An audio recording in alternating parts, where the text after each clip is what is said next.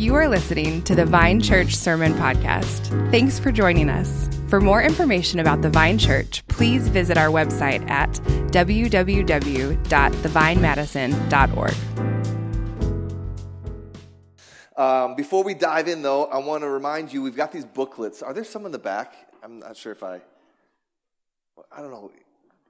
Does Jackie make those available? They're on the table in the lobby. On the table in the lobby. If you don't have one of these, this is kind of your, what do we call your, what's going to accompany you as we work through 1 John.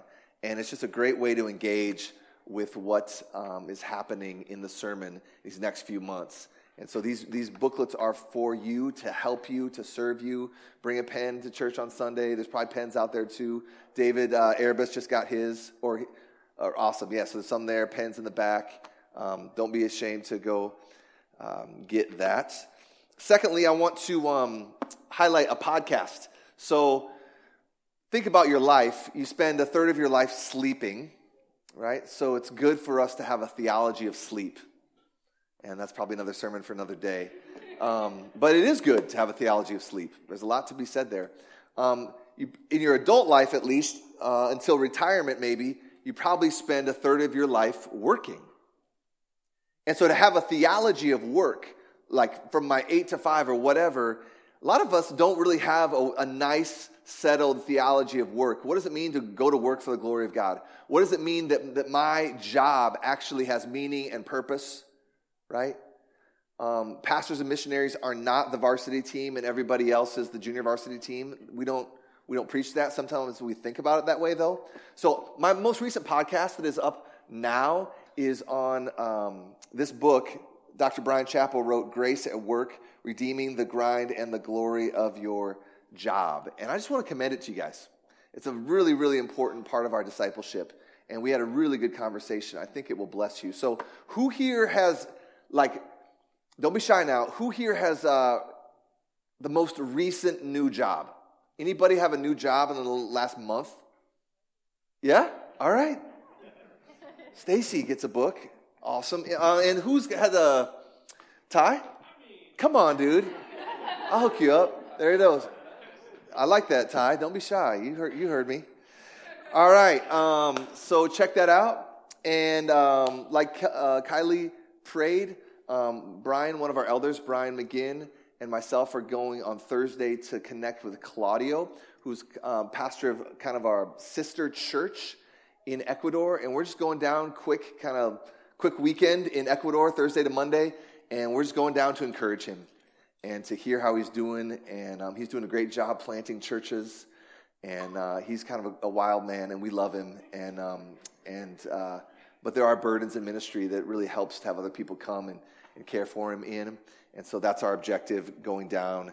So if you could be praying about that, I'll post some things on Slack, I'm sure. And then finally, we'll have a Q&A at the end, assuming we have time. And there's the QR code if you'd like to ask a question. Take a picture of that right now or bookmark that link on your phone for Q&A at the end of the sermon. So if you have a Bible, let's open it up to 1 John chapter 1. 1 John chapter 1, starting in verse 5. And let me pray for us. Father, I pray right now that your word and spirit would penetrate to our hearts, our minds, our ears. May you give us eyes to see, ears to hear. Lord, I pray that you would, if there's resistance to you this morning, Lord, I pray that you would remove it for the sake of your glory and for the sake of our joy. Lord, may it be so. We ask for your help in Jesus' name. Amen. Look at verse 5 with me.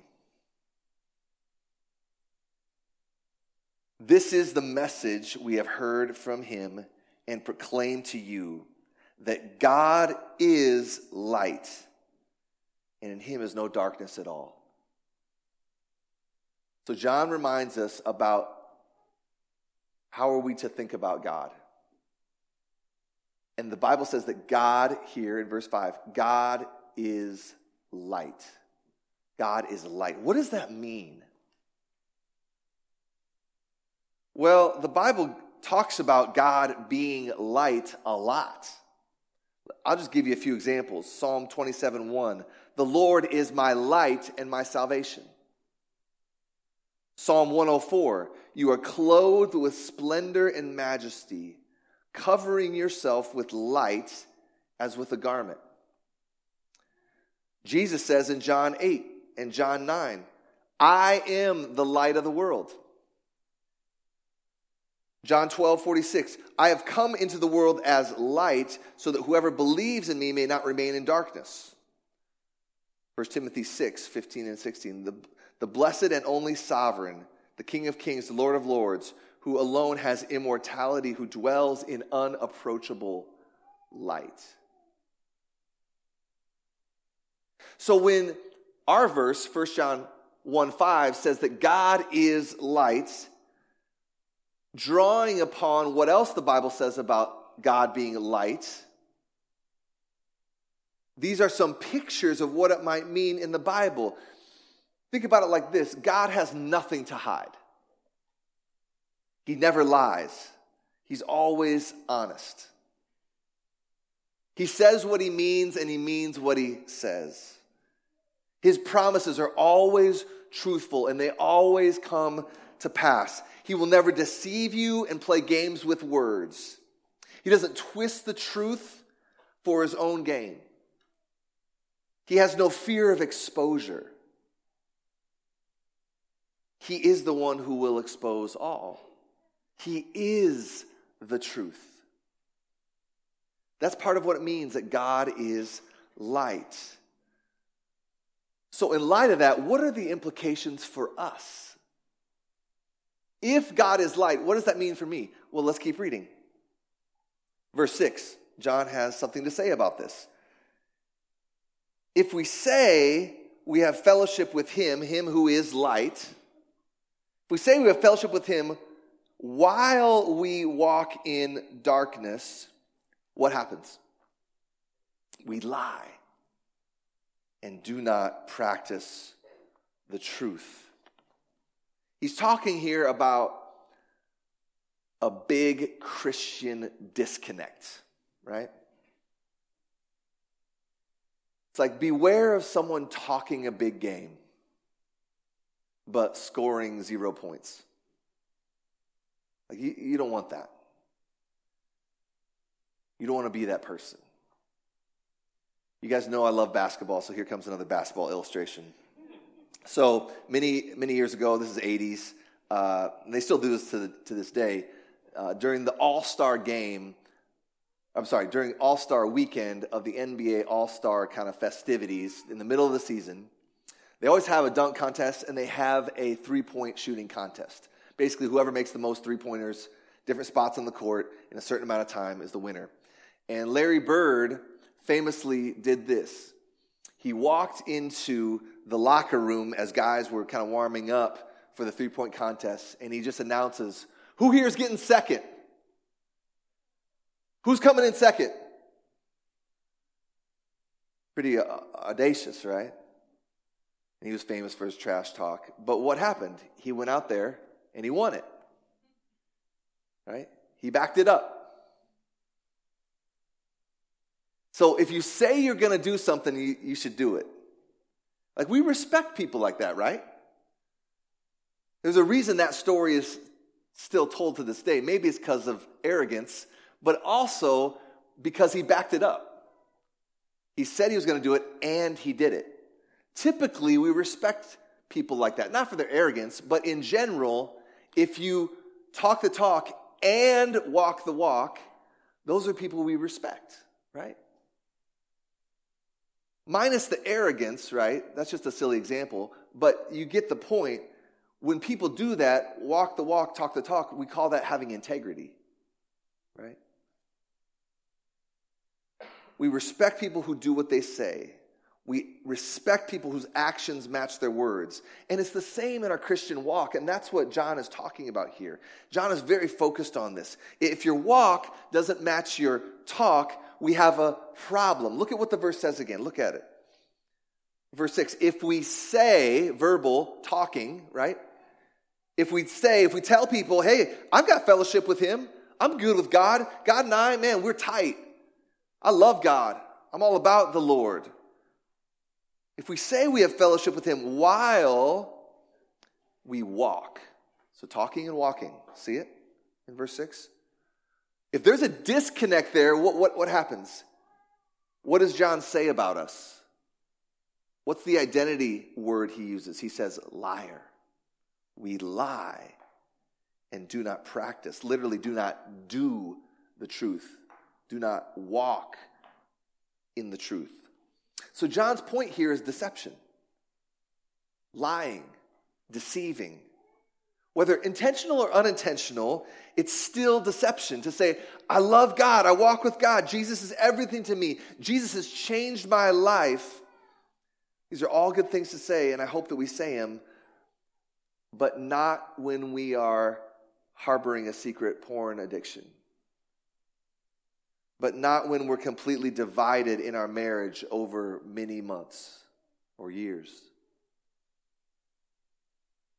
Not when we treat our employees at work with disrespect and selfishness.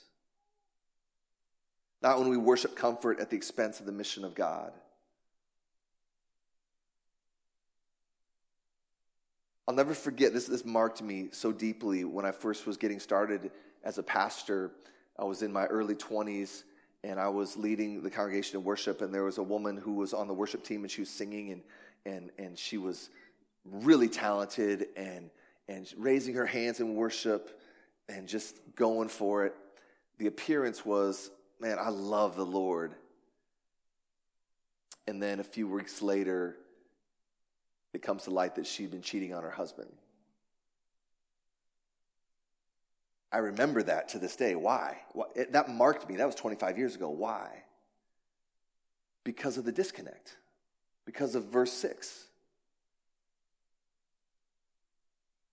John is saying if your actions are the opposite of your words, then your words are in fact lies. We become liars. Like so often, we all know this is true. So often, especially over a long period of time, someone's actions will tell you more about a person than what they tell you verbally, right? We all know this to be true. It's always been true. It was true 2,000 years ago when John was writing this, and it's true to this day. You say you love God, but your actions are doing the opposite, then you don't actually love God. You're lying when you say you love God. When you have that you have fellowship with him. That I'm in communion with God. That's what it says in verse 6, right? Now, does this mean sinlessness? Does this mean perfection? Is that what John is talking about? No. And we're going to see that in a second. Very clearly, he's not saying that. But he's saying, I think what he's saying is, it's given the appearance that I have it all together spiritually. That I have it together. I've reached the pinnacle. No failures, nothing to repent of, nothing to grow in. I am in the light.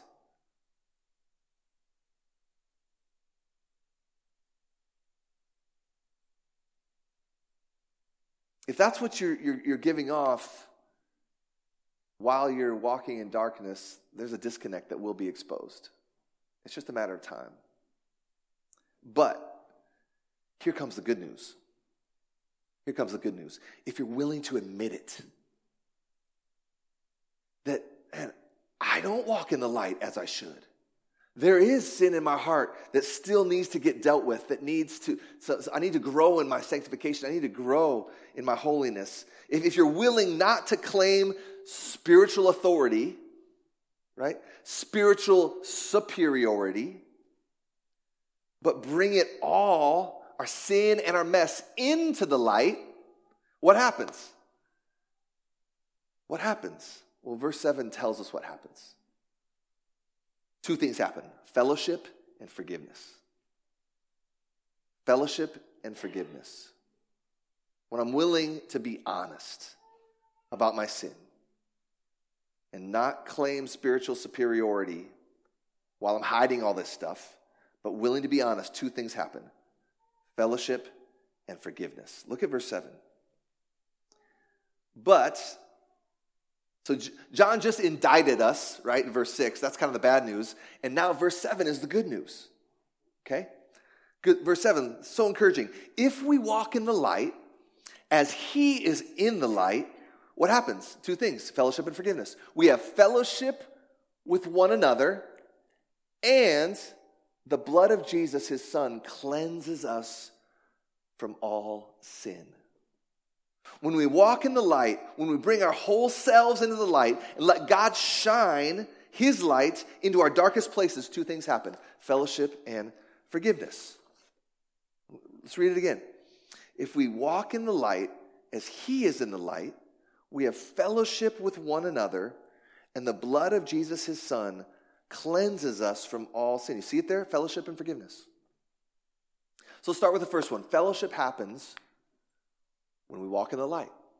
Fellowship happens, another way to say it might be, when honesty happens. Like, you know that feeling? I've had this many times over the years in my Christian relationships. It happens sometimes in our city groups. It happens in my marriage. It happens in my friendships.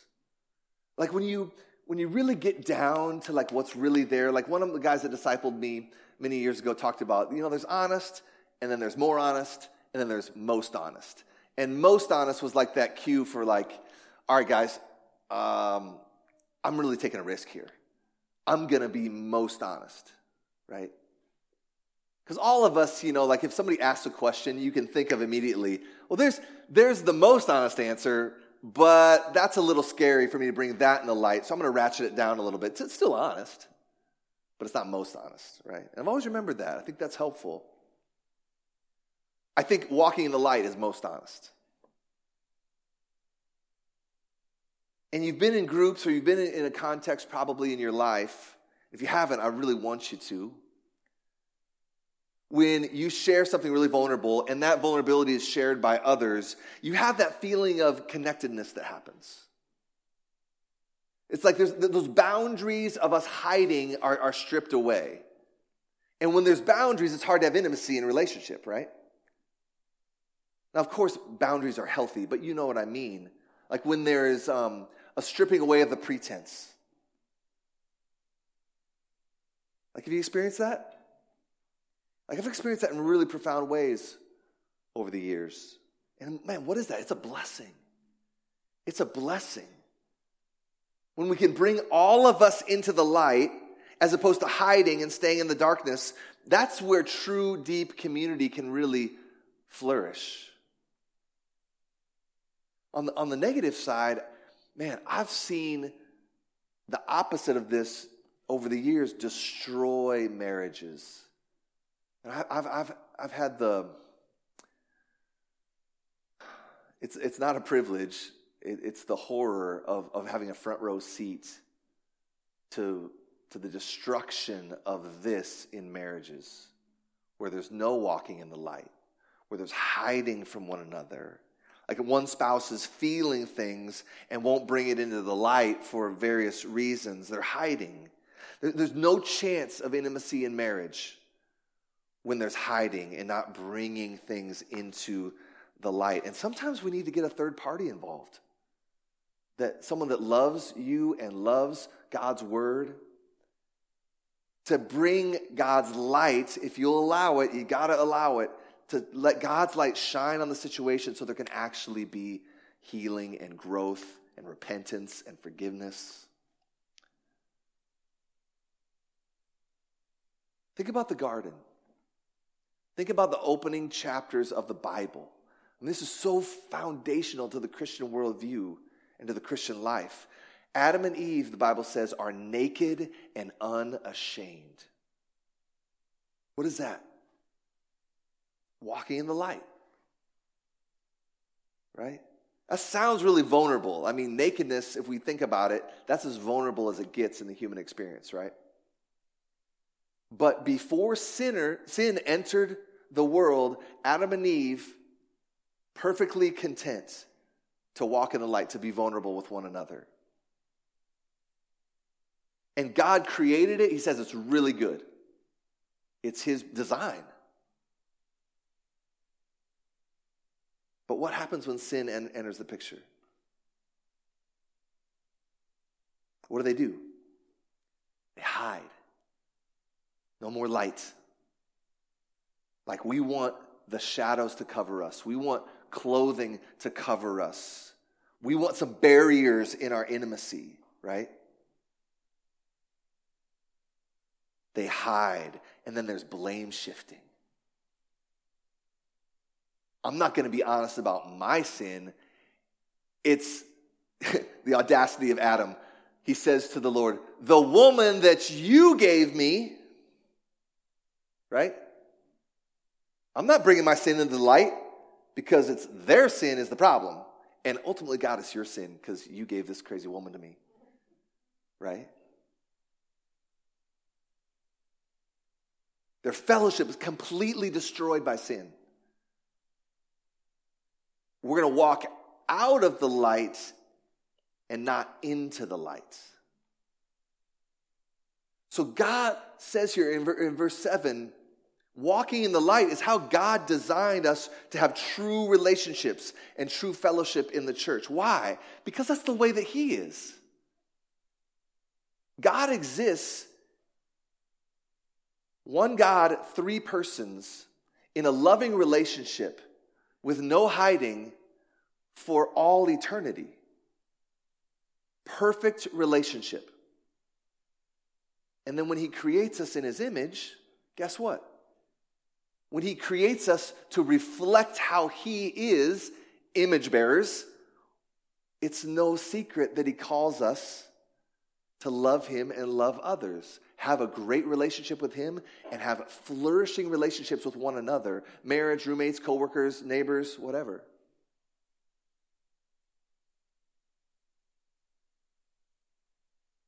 A community of walking in the light. No hiding, no secrets.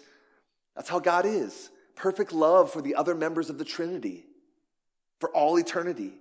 He makes us in His image and designs us the same way. And John is telling his first audience and us today how that's going to come to pass. True God-reflecting fellowship happens when we're willing to not hide from each other or hide from Him and bring all of us into the light. And when that happens, there can be this beautiful reciprocation of relationships. God did not design you to hide from Him or others. He designed you to walk in the light. Honest, transparent, vulnerable at times. I know for a lot of you in this room, as you hear me say these things, what you're thinking right now is, honestly, that sounds kind of scary.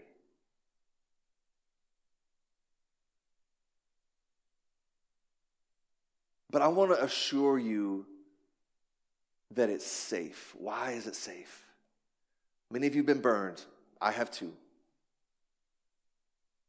Well, it's safe because of the next part of the verse. Because there's forgiveness. And when you know you've been forgiven, that's part of your core identity that can't be changed. See, when you bring your sin into the light, stop talking a big game, but rather own the fact that you're a sinner, have sinned in 1,000 different ways, what happens? Well, then, when I'm willing to own it, forgiveness then has the chance to happen. Right? Look at what it says. If we walk in the light, but if we walk in the light, skip ahead, the blood of Jesus, His Son, cleanses us from all sin. Like, walking in the light is another way to say repentance. I'm going to, and we're going to see that in the next few verses. But that's what John has in mind here.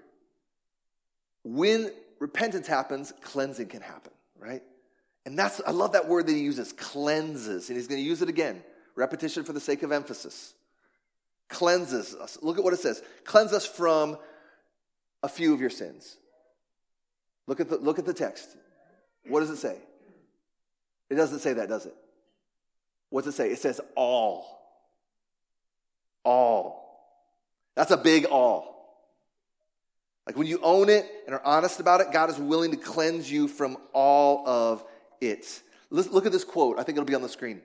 This is from a pastor and an author named Sean O'Donnell. Does John mean the sin of adultery, bearing false witness, coarse joking, deceit, envy, fraud, gossip, holding a grudge, idleness, judgmentalism, killing the innocent, lying, malice, not keeping oaths, oppressing the poor, prayerlessness, quarreling, returning insult for insult, slander, trusting in riches, unlawful divorce, violence, and witchcraft?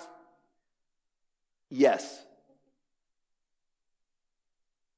Does he mean the sin of loving the world, loving yourself, not loving your neighbor or enemy, or following Christian or God? Yes. Or fellow Christian or God? Yes. They are, quote, all covered. Every single sin that stains us and makes us too defiled to commune with the holy God has been cleansed by Christ's propitiation. That means the removal of his wrath on sin. His atoning sacrifice for our sin has made fellowship with God possible. Amazing. Like, let that move your heart this morning. Where there's true cleansing, there's nothing to hide, right? I don't have to hide anything because I have been cleansed. I am in the process of being cleansed, and I will one day be completely and totally cleansed. But look at what the verse says. Look back at verse 7. Confession precedes cleansing. Walking in the light precedes cleansing. If we jump ahead to verse 8 or verse 9, let's just do that real quick now. If you can do that on the screen, Jonathan, I'm kind of improvising here. But look at verse 9. If we confess our sins, he is faithful and just to forgive us our sins and to cleanse us. He says it again. So see verse 9. Confession precedes cleansing.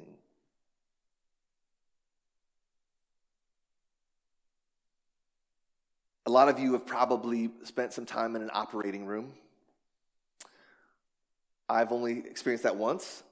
Thankfully, when I was 17, I had the worst stomachache of my life. So much so, I couldn't stand up straight. I remember just coming home from a high school basketball game, and I'm like, man, I got the flu or something. And next morning, feeling horrible. Mom drives me to the doctor. I'll never forget, like, telling my mom, you have to drive slower because the little bumps on the road made my stomach just, oh my gosh, it hurt so bad. Had to have my appendix out. Right. It's the only time I've been in the OR. There's one thing I know about the OR, though, and it's you've got to have good lighting. Right? You have to have good lighting. Surgeons don't like to do surgery in the dark. You don't want your surgeon doing surgery in the dark, right? But hey, I tell you what, like, being in the OR and having bright lights shine onto your body can make you feel pretty vulnerable, right? Pretty uncomfortable. Now, thankfully, most of us are anesthetized, but I mean, that's a picture of vulnerability, ultimate vulnerability. Hey, talk about vulnerable is I'm naked and there's a group of people around me and I'm oblivious. I can't do anything. I'm not even aware of what's happening. Like, that's a picture of vulnerability, right? And they've got these super high-powered lights shining on me wherever they need to.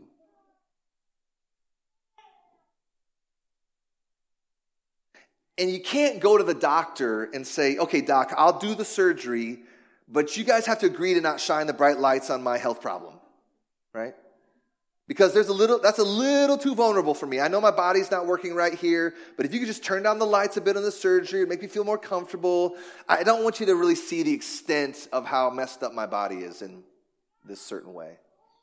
Like, you never say that. You never say that. If the doc's going to do his job, he or she has to see it all. You got to bring it all into the light, right? The brighter lights, the better. If there's an infection, you've got to see where that's at. You've got to get it all, or you're going to go back into surgery. Like, we all get that. We all can relate to that. And this verse is saying the same thing. When we walk in the light, bring it into the light, surgical level cleansing from sin can happen.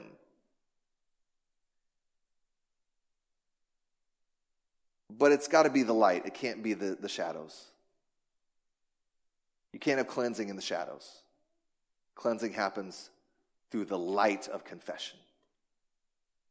You can't turn down the lights on God's surgery. Have to be 100% vulnerable. And here's the thing. This is how we're so foolish and I join all of us in this, that God knows it all already.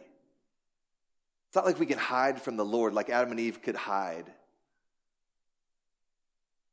If you say you're a Christian this morning, the cross has already outed you, right? You get that? To become a Christian, you've had to own the fact that you have a sin problem and you can't deal with it on your own. I need someone to deal with it for me as a gift because I'm powerless. I mean, that's how anybody becomes a Christian. So Jesus, this cross, an empty tomb, I'm going to trust it outside of myself because I'm not sufficient to deal with this sin problem I have. But I'm so thankful for what you did to make it possible for me to have true and ultimate cleansing. So if the cross has already outed us, why are we still pretending? Right? Why are we so fearful to be honest? Like the cross in the empty tomb empowers you to lose the pretense. Right?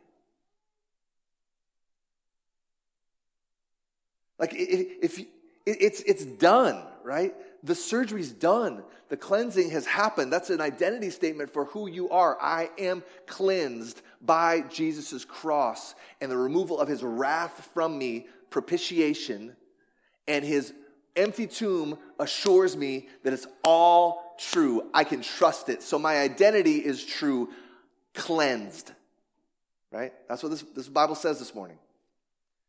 You know, hang that banner over your head, have that metaphor in your mind. Over my head, it says cleansed from all the horrors of the things that I've thought and done. That's Christianity. That's the good news this morning. So, you got nothing to prove, lose, hide, or defend. You hear me? You got nothing to prove, lose, hide, or defend. You're free to walk in the light because you're secure in Christ, based on the promises of God's word this morning. You're free to walk in the light because of this promise of cleansing. You can bring it all into the light because God has promised to cleanse it when you do. So you can stand up and say, man, I know I have sinned and I am sinning and I probably will sin, but I am being cleansed and I have been cleansed. I got nothing to prove. I got nothing to lose. I got nothing to hide, nothing to defend because I'm clean in Christ through the honesty of repentance to God and to others. So fellowship happens when honesty happens. And forgiveness happens when honesty happens. Let me just read 8, 9, and 10 again. If we say we have no sin, here's the deception again. Like we were talking about earlier, we deceive ourselves and the truth is not in us. You don't want to be self-deceptive. But if we confess our sins, he's faithful and just to forgive us our sins and to, here it is again, cleanse us from all unrighteousness. If we say we have not sinned, we make him a liar. You don't want to call God a liar. If we say we have not sinned, we make him a liar and his word is not in us. This is just a simple restatement of verse 7. He's repeating himself for the sake of emphasis because this is a very big deal. Fellowship happens when honesty happens. Forgiveness happens when honesty happens. So what's the whole point this morning? Cleansing from sin through confession of sin to God and to others. Cleansing from sin happens when we're honest with the surgeon and allow him to shine his light on it so he can do the surgery. And then we can tell everybody how great of a surgeon we have. Right? And when these things happen, deep fellowship in the local church has a chance to flourish, and it's beautiful. There's no true fellowship without honesty. There's no true fellowship while we hide from one another. There's no true fellowship without walking in the light as he is in the light. So this is just a great reminder of the gospel this morning, that there's a cure for our cancer. It's confession. It's confession of the cancer and then receiving the cure from the great physician. And this is just a great vision for who we're called to be as a church. Like we're linking arms and walking into the light together, where the cross and the empty tomb shine brightly on our sin and our need. And the light turns into this purifying fire, and it burns away and cleanses the stain. Like that's the kind of church you want to be a part of. And may God help us as we continue to head that direction. Let's pray. Father, thank you for your word this morning that helps us. Thank you for how you have promised to use it by the power of your Spirit. Lord, would you apply these things, these truths to our lives in a beautiful way? Lord, I pray that also we would have the wisdom when we bring things to the light, that we would be compassionate and courageous as we receive those things from our brothers and sisters. May we not be heavy-handed, but may we not be fearful to speak truth. Lord, we pray for that beautiful community that gives glory to you and joy to us. Lord, I pray that we be a confessing people because of the promises of your grace, and we would not hide. Lord, we pray this in Jesus' name. Amen.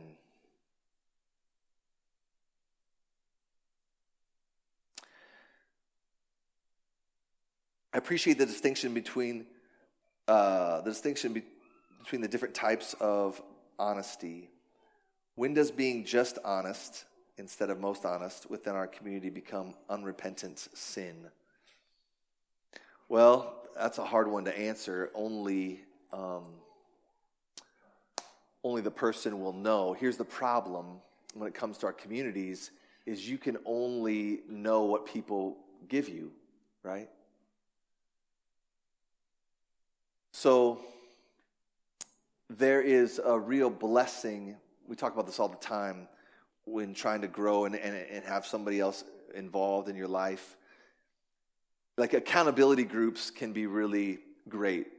You meet with somebody, confess your sins, have people remind you of the truth of God's word and the gospel, and come back and do it the next week. And that's really good.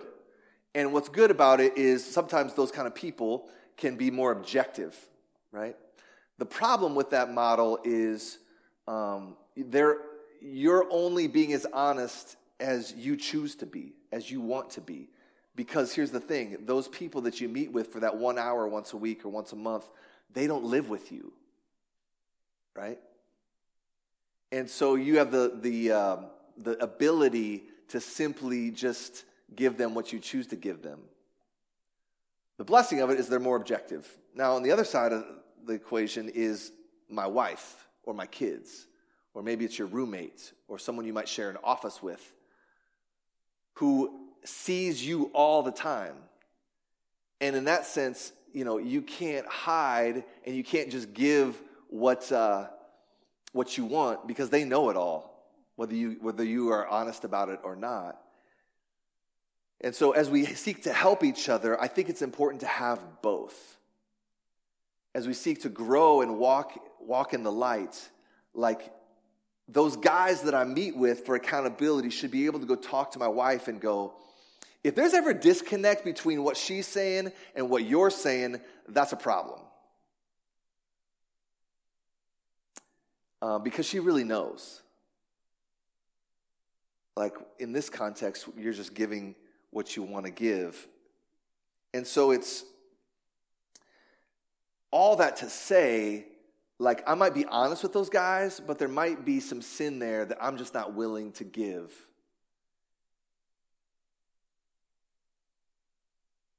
And so ultimately the question is, when does being just honest within our community become unrepentant sin? The people that live with you will know. Right? And so if you're in that, if you're just being honest, being like, I'm sort of being honest, but it's kind of staying in the safe zone, you can stay in the safe zone for a long time, but over time, the people, if you have sin that's not being repented of, that's what the question is talking about, by just staying in the safe zone, usually we reap what we sow. Usually the Lord, he loves us too much to let us just stay there, and you will be found out. It's just a matter of time. And so why not allow the people that know you the best speak into that? Shine light on that, right? If we're not willing to do that, it's usually indicative of some type of a fear, probably some type of a control issue. And then we have to ask ourselves, well, why is that there? If I want to stay at the safe range of honesty, but I know there's some other stuff under the surface that I'm not bringing to the light, why is that? Why is that? In marriages, this happens all the time, and usually what that means is this thing that I'm hiding means more to me than actually long-term growth in my marriage, in my relationships. And in the short term, that feels really good. It feels really comfortable. But the long term, trust me, I've seen it over and over again, and you don't want it. It leads to toxicity. And either you're going to get divorced or you're just going to be miserable. And both of those are not good. But what's the promise from today? You bring it into the light. There's potential for cleansing. Scary. Yes, it's scary, right? Surgery is scary. Anesthesia is scary. But that's where the cleansing happens. And so, all that to say, it's a great question. What I think it's talking about most is, if I'm not willing to be most honest, the question is, why is that?